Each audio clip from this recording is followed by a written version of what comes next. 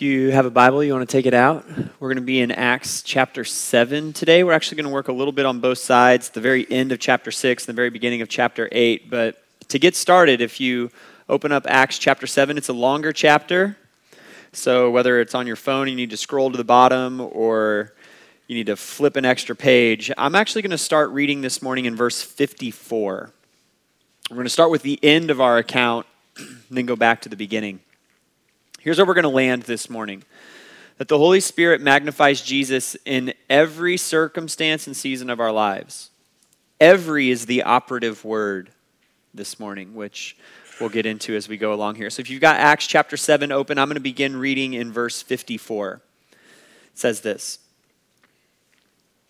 When they heard these things, they were enraged and gnashed their teeth at him. Stephen, full of the Holy Spirit, gazed into heaven. He saw the glory of God and Jesus standing at the right hand of God. He said, "Look, I see the heavens opened and the Son of Man standing at the right hand of God." They yelled at the top of their voices, covered their ears, and together rushed against him. They dragged him out of the city and began to stone him. And the witnesses laid their garments at the feet of a young man named Saul. While they were stoning Stephen, he called out, "Lord Jesus, receive my spirit." He knelt down, cried out with a loud voice, "Lord, do not hold this sin against them." And after saying this, he died. Saul agreed with putting him to death. On that day, a severe persecution broke out against the church in Jerusalem, and all except the apostles were scattered throughout the land of Judea and Samaria. Devout men buried Stephen and mourned deeply over him. Saul, however, was ravaging the church. He would enter house after house, drag off men and women, and put them in prison. So those who were scattered went on their way, preaching the word. Let's pray. God, thank you for today, for this morning, the chance to gather and to worship. Thank you for Pastor Abraham and the opportunity to hear about the work that he and those around him are doing in Bihar, India. God, thank you for the presence of your Spirit here among us. God, would he open our hearts and minds to the truth of your word? Help us to see the beauty of Jesus and to be reminded of the goodness of the gospel. God, encourage us with your word. Strengthen us, comfort us, challenge us, convict us, mold us into the image of Christ through your word. God, would you glorify Jesus in and through us, both during our time together this morning and then onward as we seek to live faithfully in light of the gospel, we pray in Jesus' name. Amen. The Holy Spirit magnifies Jesus in every season and circumstance of our lives. The way we're going to do this morning is that I want to start by giving just sort of like a pastoral precursor to this morning's service, to our time in this particular passage. Then we're going to jump back to the beginning of the account here as it relates to Stephen, which is actually in chapter 6 of the book of Acts.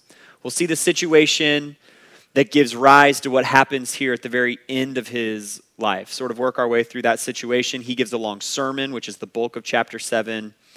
Talk about the significance of all of that. And then I have just a few pastoral encouragements or exhortations for us this morning. So that's where we're headed. But I want to start with just kind of a precursor to the sermon. The topic of this sermon is one that is admittedly difficult. There's no way to talk about what happens here to Stephen without talking in a pretty forthright and direct way about death. Now, there are some among us who have had to grapple with the reality of death and its impact upon their lives in recent seasons. In fact, there was a funeral hosted here yesterday for someone who's been a member of this church for a long time. Death is something that we all come into contact with. In his book, Being Mortal, Atul Gawande observes that the increased medical capacity in the modern Western world has made it so that we don't typically have to come really face-to-face or in contact with the final days of someone's life very often. We also, because of that, don't often have frank conversations about the end of life and about death. Modern medicine has made it so that we can push the date of that back further and further, and modern medicine has made it so that we can actually be separated physically from the last moments of a person's life. My hope this morning is that as we deal directly with this topic, that God's Word and the Holy Spirit would provide a measure of comfort and encouragement to us all. I want to let you know that I'm going to do my level best to choose my words carefully and to navigate this topic with sensitivity and delicacy. But that being said, I recognize my own limitations and imperfections, and so I might not hit the mark every capacity. So I'm asking on the front end that you extend me a measure of grace in that. There are some here who are either facing the prospect of the end of their life in what feels like the imminent future, or are grappling with the end of a loved one's life in the recent past. I pray that this morning is both comforting and encouraging to you as you continue to navigate this season, but I also want you to know that over the last couple of weeks, as I've worked on putting this particular sermon together, that I've prayed for a number of you by name, because I know that the seasons that you find yourself in today or recently. The second precursor is this, that there's a danger as we approach a topic like this, particularly a passage such as this one that deals with persecution and martyrdom. And the danger is that we can end up glorifying what is an unnatural event.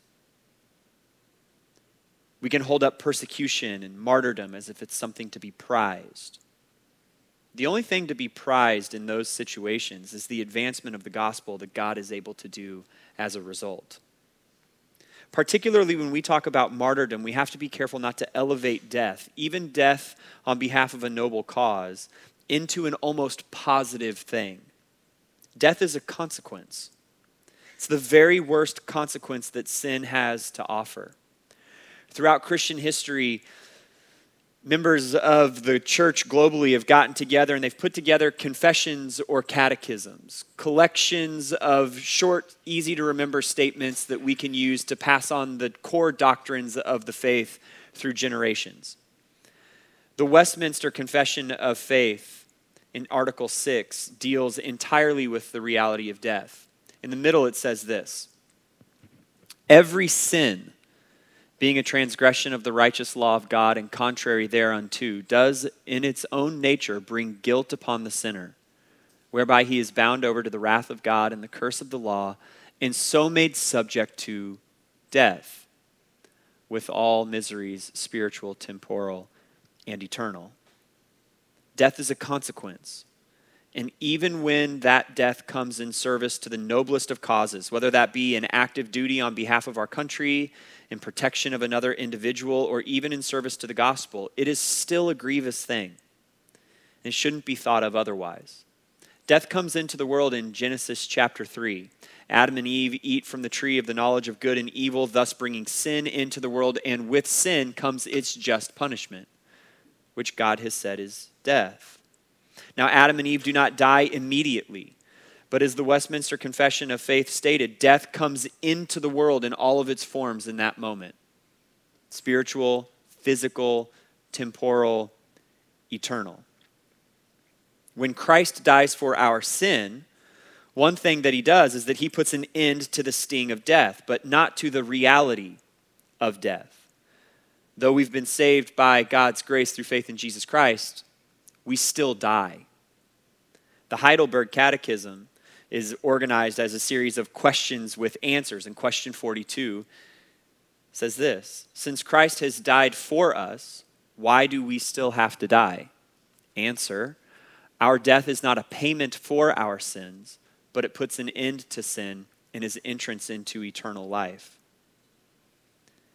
Death in the life of a Christian, though a grievous and heartbreaking reality of life in a sin-stained world, brings those who have been saved by God's grace through faith in Jesus Christ into direct physical presence with the fact that death has no ultimate hold on us.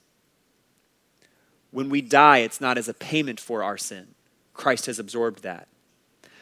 But when we die, we get to see face to face the reality that now death no longer has hold on us. Paul in the book of 1 Corinthians chapter 15 talks about death this way.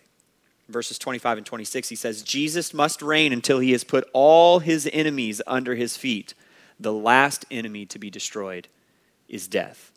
He goes on to say in verses 44 through 46 that death has been swallowed up in victory. Where, death, is your victory? Where, death, is your sting? The sting of death is sin, and the power of sin is the law, but thanks be to God who gives us the victory through our Lord Jesus Christ. Paul says that Jesus is able to make death, which is an enemy in the sense that it's a consequence of sin, into his servant, into something that ultimately serves his purposes and his glory. The great news of the gospel is that Jesus has taken death and totally defeated it. He's tasted it himself and experienced all that we have and will, which includes the end of our lives. He's taken the victory out of death because it's not the end for us. He's taken the sting out of death because when we die, we move from this world of sin into a world without sin. He's wrapped death up in his grace so that when we die, we're actually swept into the beauty and the wonder of his presence. He's infused death with his providential power because even death can serve the purposes of his glory and his mission. And so I loop us back around to our landing point this morning. The Holy Spirit magnifies Jesus in every season and circumstance of our lives. And so if you're taking my precursors as well as our passage, I hope you're seeing that what I ultimately mean is even the end of our lives. That the Holy Spirit in the life of a follower of Jesus is working to magnify Christ and beautify the gospel in every circumstance and season, which includes our very last moments. We're going to see all of that at play this morning as we look at Stephen, who is considered the first martyr in Christian history. But we're not going to glorify death or persecution or martyrdom. Instead, we're going to see the way in which the Holy Spirit glorifies Jesus in the midst of those things. Stephen, if you flip back to chapter 6 in the book of Acts, or swipe or scroll or whatever you got to do, is introduced to us in the context of a group of individuals being selected by the apostles to do deacon kind of ministry, which is that they're overseeing practical ministry so that the apostles can give themselves to teaching and to preaching. In the first 4 verses of Acts chapter 6, that plan is laid out. In the 5th verse of Acts chapter 6, we meet Stephen. We're told this: "This proposal pleased the whole company, so they chose Stephen, a man full of faith in the Holy Spirit." And then you get a list of other individuals who are selected. Stephen is the only one who gets any sort of descriptive thing attached to his name. Now, we're not told how much time passes, but then in verse 8, you get sort of this overview of Stephen's life and ministry. We're told now Stephen, full of grace and power, was performing great wonders and signs among the people. Opposition arose, however, from some members of the freedmen's synagogue, composed of both Cyrenians and Alexandrians, and some from Cilicia and Asia, and they began to argue with Stephen, but they were unable to stand up against his wisdom and the spirit by whom he was speaking. Then they secretly persuaded some men to say, "We heard him speaking blasphemous words against Moses and God." They stirred up the people, the elders and the scribes, so they came, seized him, and took him to the Sanhedrin. They also presented false witnesses who said, "This man never stops speaking against this holy place," that's the temple, "and the law.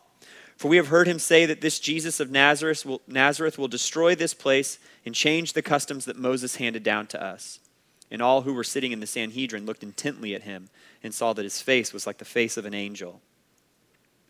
Stephen is doing ministry full of grace and power, we're told, performing great wonders and signs among the people. There's opposition to that. We're told that no one can stand up to him in the midst of the opposition because of his wisdom and the spirit by whom he was speaking. And so they do to Stephen what sounds incredibly familiar to what they did to Jesus. It's like the same playbook.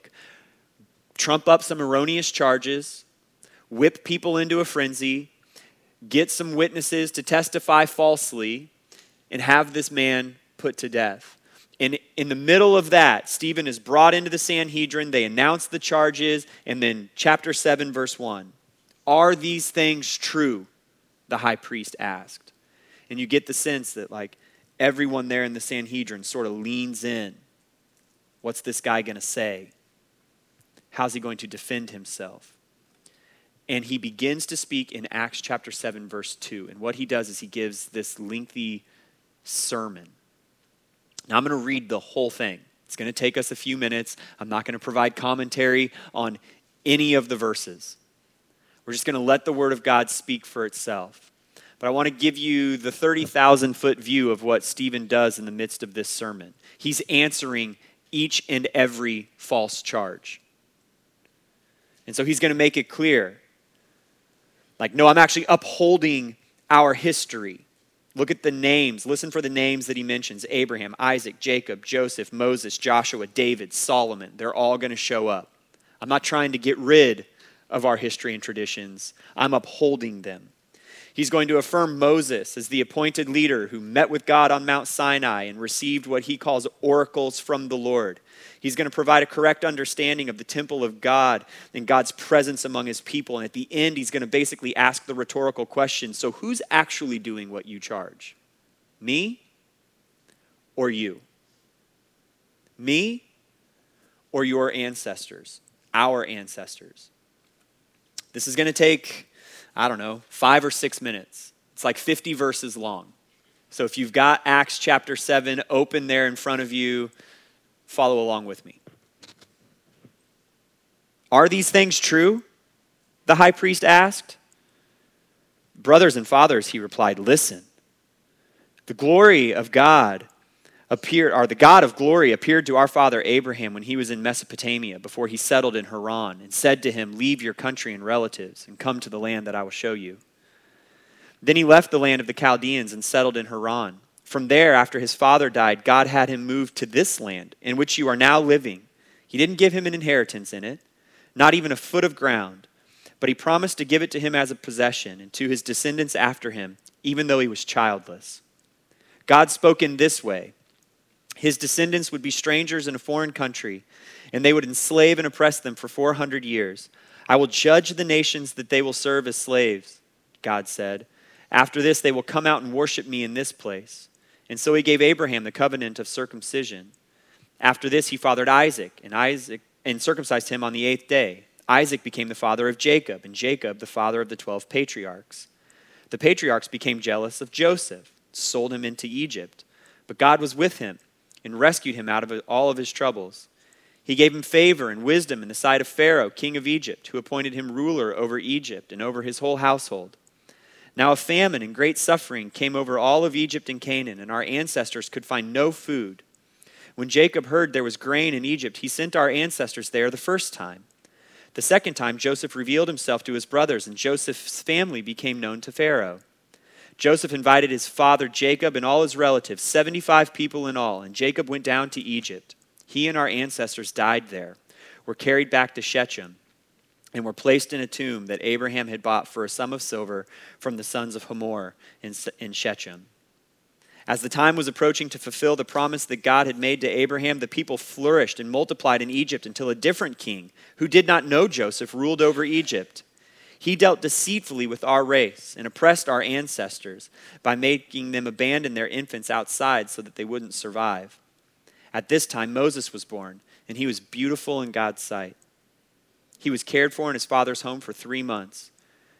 When he was put outside, Pharaoh's daughter adopted and raised him as her own son. So Moses was educated in all the wisdom of the Egyptians and was powerful in his speech and actions. When he was 40 years old, he decided to visit his own people, the Israelites. When he saw one of them being mistreated, he came to his rescue and avenged the oppressed man by striking down the Egyptian. He assumed his people would understand that God would give him deliverance through him, but they did not understand. The next day he showed up while they were fighting and tried to reconcile them peacefully, saying, "Men, you are brothers. Why are you mistreating each other?" But the one who was mistreating his neighbor pushed Moses aside, saying, "Who appointed you a ruler and judge over us? Do you want to kill me the same way you killed the Egyptian yesterday?" When he heard this, Moses fled and became an exile in the land of Midian, where he became the father of 2 sons. After 40 years had passed, an angel appeared to him in the wilderness of Mount Sinai, in the flame of a burning bush. When Moses saw it, he was amazed at the sight. As he was approaching to look at it, the voice of the Lord came. I am the God of your ancestors, the God of Abraham, of Isaac, and of Jacob. Moses began to tremble and did not dare to look. The Lord said to him, take off the sandals from your feet, because the place where you are standing is holy ground. I have certainly seen the oppression of my people in Egypt. I have heard their groaning and have come down to set them free. And now come, I will send you to Egypt. This Moses whom they rejected when they said, who appointed you a ruler and a judge? This one God sent as a ruler and deliverer through the angel who appeared to him in the bush. This man led them out and performed wonders and signs in the land of Egypt, at the Red Sea, and in the wilderness for 40 years. This is the Moses who said to the Israelites, God will raise up for you a prophet like me from among your brothers and sisters. He is the one who was in the assembly in the wilderness with the angel who spoke to him on Mount Sinai and with our ancestors. He received living oracles to give to us. Our ancestors were unwilling to obey him. Instead, they pushed him aside and in their hearts turned back to Egypt.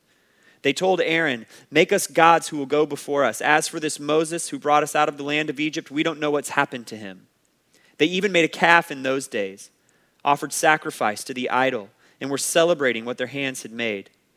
God turned away and gave them up to the worship the stars of heaven, as it is written in the book of the prophets. House of Israel, did you bring me offerings and sacrifices for 40 years in the wilderness? You took up the tent of Molech and the star of your god Rephan, the images that you made to worship. So I will send you into exile beyond Babylon. Our ancestors had the tabernacle of the testimony in the wilderness, just as he who spoke to Moses commanded him to make it according to the pattern he had seen. Our ancestors in turn received it, and with Joshua brought it in when they dispossessed the nations that God drove out before them until the days of David. He found favor in God's sight and asked that he might provide a dwelling place for the God of Jacob. It was Solomon, rather, who built him a house. But the Most High does not dwell in sanctuaries made with hands. As the prophet says, heaven is my throne and the earth my footstool. What sort of house will you build for me, says the Lord? Or what will be my resting place? Did not my hands make all these things? You stiff-necked people with uncircumcised hearts and ears. You are always resisting the Holy Spirit as your ancestors did. You do also.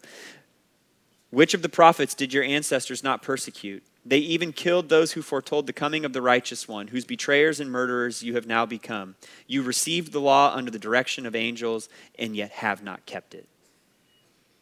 When they heard these things, they were enraged and gnashed their teeth at him.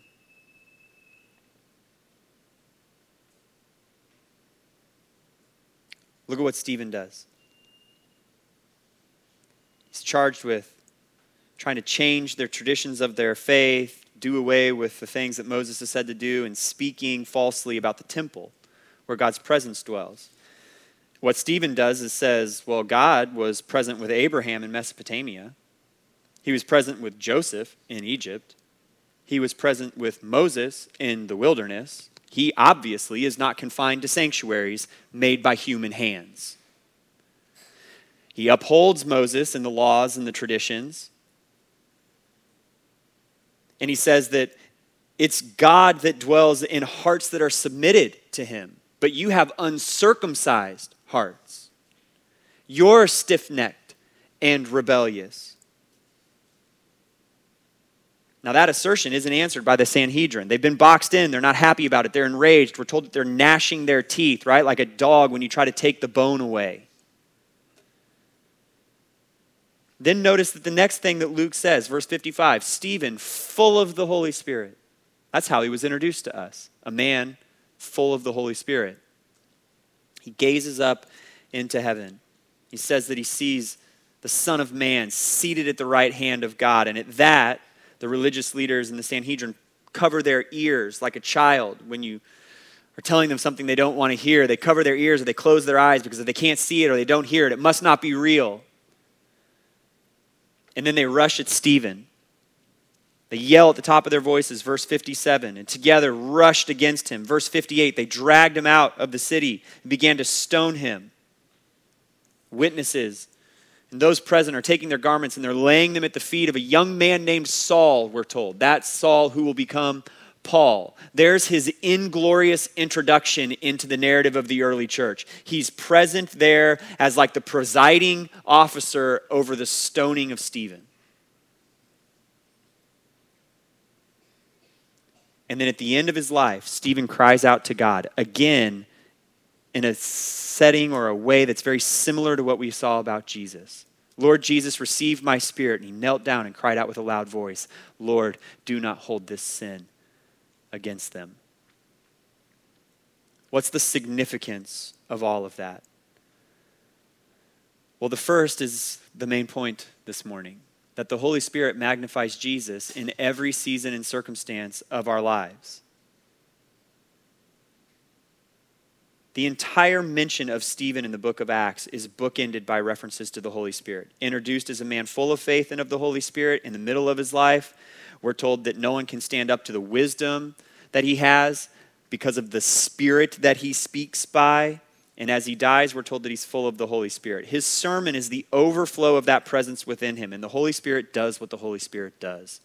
Magnifies Jesus. Jesus is greater than all of these foundational men of the Old Testament. He's greater than Abraham, Isaac, Jacob, Joseph, Joshua, David, Solomon. He's greater than all of them. He's the capital R, capital O, righteous one that you put to death. He was killed despite being the fulfillment of the promises made to Abraham. He was killed despite being the ultimate son of David who would save God's people. He was killed despite being the true prophet and mediator who not only delivered the law but fulfilled it in our place.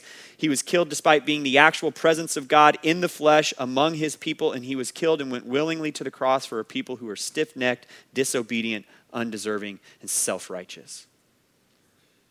Jesus was magnified as the Holy Spirit gave Stephen wisdom, power, and the words to say as he stood on trial. Jesus is also magnified in the work of the Holy Spirit in Stephen as he dies. Stephen gets this glimpse into the actual throne room of heaven. He saw the glory of God and Jesus standing at the right hand of God. I don't want to over-speculate about what happens or how it happens or what exactly that means, but Stephen, in the moments before his death, gets to see the actual glory of Jesus standing as his advocate. He gets to see the actual glory of Jesus rising to welcome him into the presence of God. He gets a small glimpse of what each and every follower of Jesus will experience after we died, but he gets it moments before his death arrives. And Jesus is magnified as Stephen asks God to forgive the very people who are wrongly, unjustly, and wickedly putting him to death. I don't know all of the details of Stephen's life. He's spoken very highly of as he's selected to be one of these deacons. But I have a hard time believing that at any point in his life he looked more like Jesus than when he cried out in the same way Jesus did moments before his death. Lord, receive my spirit. Do not hold this sin against them. The Holy Spirit is the one at work in all of this, providing the vision, producing Stephen's disposition, empowering his words, giving him grace to the very end of his life. And last, Jesus is magnified in the work of the Holy Spirit as a result of Stephen's death. Chapter 8. Saul agreed with putting him to death. On that day, a severe persecution broke out against the church in Jerusalem, and all except the apostles were scattered throughout the land of Judea and Samaria. Verse 4, so those who were scattered went on their way, preaching the word. What was the commission that Jesus gave to the disciples in Acts 1:8? You will be my witnesses in Judea, or Jerusalem, Judea, Samaria, and to the ends of the earth. Everything up to this point has taken place in Jerusalem. Now they're pushed out into Judea and Samaria, and there's Saul, who will become Paul, who will take the gospel around the Mediterranean and ultimately to Rome, which in that day was the ends of the earth. All of it present and happening in this situation. Jesus is magnified beyond the borders of Stephen's earthly life as the Holy Spirit is working in and through his circumstances. So Jesus is magnified in the work of the Holy Spirit in Stephen's sermon as he dies and then as a result of his death. Now let's kind of step back and just a few pastoral kind of encouragements from this. The first is this. It's our main point. The Holy Spirit magnifies Jesus in every season and circumstance of our lives. And that includes the ones you don't choose, the ones you don't like, the ones you never hoped you would have to face. Look, I don't think Stephen woke up on this day and said, you know what sounds good? Getting stoned outside the city today. Persecution, martyrdom, those aren't things that we want to glorify or make the end goal of our lives. And yet, they could happen. And it is a constant refrain throughout the book of Acts that the more pressure that is applied to the church, the more it grows. The more the church is squeezed, the further the gospel starts to go. It makes no sense to our modern, Western, logical brains, but read the book of Acts and see it right there before your eyes. We think what the church needs ultimately is ease and freedom, to be ignored and unbothered, to be sort of left to ourselves, or maybe even celebrated by our larger culture. But look at the book of Acts. Stephen is killed, the disciples flee their homes, the gospel spreads. The disciples are arrested and put in jail, they rejoice, and the gospel spreads. Look at the world around us right now. Spend a few minutes after service talking with Pastor Abraham. It's undeniable that the places where the church is growing most rapidly on earth today are not places that we would say have ideal church growth circumstances. They're not places that are easy or comfortable for Christians to live. They're places that are hard, oppressive, persecuting. Now, that's not to say that we should seek places like that or that we should try to work to make our circumstances in America more like that, but it is to say that we should trust God as He works sovereignly in our circumstances and in our seasons, wherever He may providentially place us. Because the Holy Spirit in His people is going to magnify Jesus, even when it's really hard. Every season in our lives, personally, the Holy Spirit is magnifying Jesus. Every season in our lives collectively, as the church, the Holy Spirit is magnifying Jesus. What does that mean for us in this place today? I think it means a lot of things for the church in the United States, but one in particular. I think it means that we need to allow the Holy Spirit to refine inside of us that it is not the church versus the world. It's not us versus them. It is us, the church, with the gospel for them. That's what you see throughout the book of Acts. That's what you see in the life of Stephen here. That's what you see throughout the New Testament. It is the church with the gospel, empowered by the Holy Spirit, willing to bear the burden for the sake of those who are lost, at the expense of our comfort, at the expense of our ease, most notably at the expense of our pride or our flesh or our desire to be right or to get the last word or to have everything comfortable.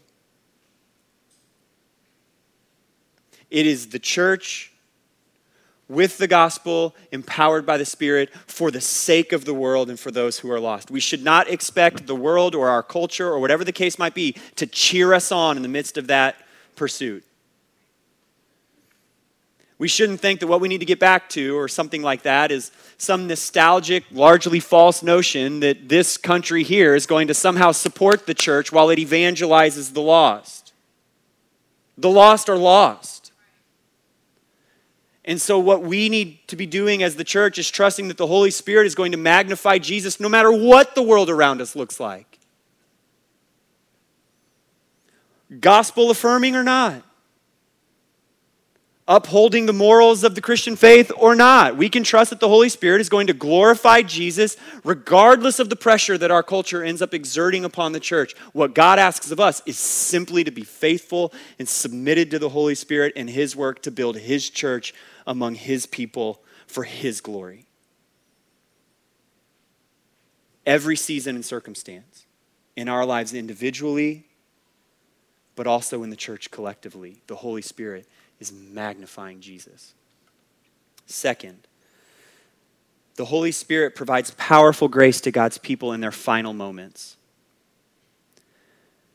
There's a special kind of grace that comes over people in their final moments on earth.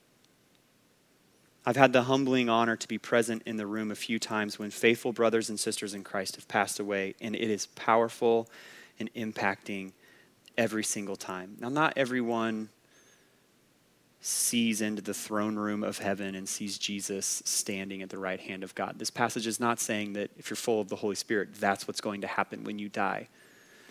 But what it does illustrate is the truth that, brothers and sisters, if you've been saved by God's grace through faith in Jesus Christ and sealed with the Holy Spirit, the Spirit is with you to the very end.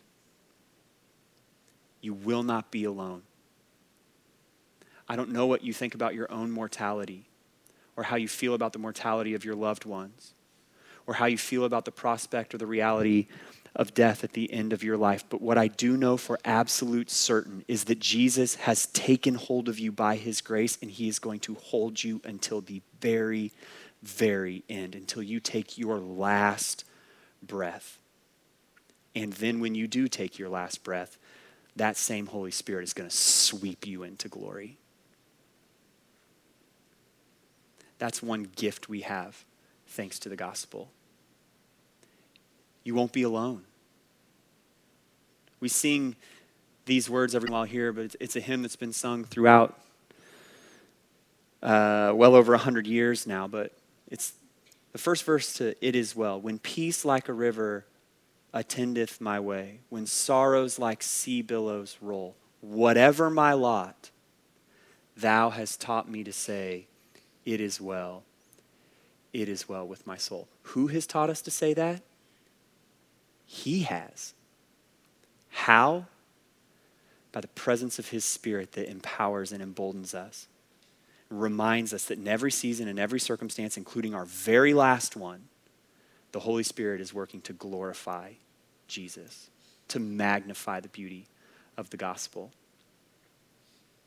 Last, the Holy Spirit can magnify Jesus beyond the boundaries of our earthly lives. Part of the gig as a pastor is that I spend probably more than the average amount of time at funerals. Like I said earlier, there was one here yesterday for someone in our own church. And whether those funerals are small or large, mostly made up of family members or including lots of friends and coworkers and acquaintances from over the course of their lives, whether it's a thing that happens in a church or just a graveside service somewhere, you can bet that when a follower of Jesus dies, there's at least one more time after their life has ended that because of their life and faithfulness, the gospel gets proclaimed. That's at their funeral. But more often than not, what happens is that when a faithful follower of Jesus dies, in the life of those that were close to them and sometimes rippling outward from there, the work of the Holy Spirit in magnifying Jesus goes on and on and on because of that person's faithfulness. One of the most impacting funerals of my time in ministry was for a mentor of mine. Lived and worked in this community for a number of years, gave his life to serving this place. He passed away unexpectedly of a heart attack. You do all of the planning and whatnot for a funeral a few days later, and you don't really know what's going to happen, but then hundreds of people showed up. Now, the work of the Holy Spirit is not measured by the number of people who show up. So the same type of powerful work can happen in a small service as happened in this one that happened to be very large. But what happened is that people that knew this man and loved him from public school setting, from a coaching setting, from just having lived here for a long time to his church family showed up at this funeral, and the gospel is proclaimed in a powerful way one last time. Why? Because that man was faithful and loved Jesus. And then as a result of his death, the Holy Spirit continues to glorify Jesus after he dies. And that ripple goes on and on and on. Our executive pastor, who's worked like 7 weeks here, came to faith because of that man's faithfulness. Now he's part of this church's proclamation of the gospel to the nations. Ripples on and on and on, well beyond the borders and the boundaries of your earthly life. And we see a passage like this in someone like Stephen, or we read about martyrs from history, or we think about someone like Pastor Abraham, and we think, well, that sort of thing is for like special Christians. Nope. The only thing special about Stephen is the Holy Spirit. And Luke told you that multiple times. Full of the Spirit, full of the Spirit. That's the only thing that makes a Christian extraordinary, is the power of God that lives within you. And so every follower of Jesus, the Holy Spirit is magnifying Jesus in every season and circumstance of your life. He will be with you to the very, very end, and he will magnify Jesus beyond the boundaries and the borders of your earthly life. Amen? What a gift that is to us as followers of Jesus. Let's pray. God, thank you for this morning and for your word. God, we pray that you would fill us afresh with the Holy Spirit. God, we pray that you would move powerfully by the presence of your Spirit in and among and through this church. God, we pray that Jesus would be glorified, Lord, but I pray more than that, that we as a people would be submitted to the powerful work of the Holy Spirit in our lives. God, would you glorify Jesus in all of our circumstances, whatever those might be right now. Make Jesus look wonderful and beautiful and great, and humble us to allow you to do that. God, we praise you that your grace in the person of the Holy Spirit will be with us to the very, very end. And we pray that our legacy on this earth after we die, the thing left standing, would be the gospel. That what's notable about us after we're dead is the beauty of Jesus Christ and his work on our behalf on the cross. Lord, would you make that so by the power of your Spirit? We pray in Jesus' name. Amen.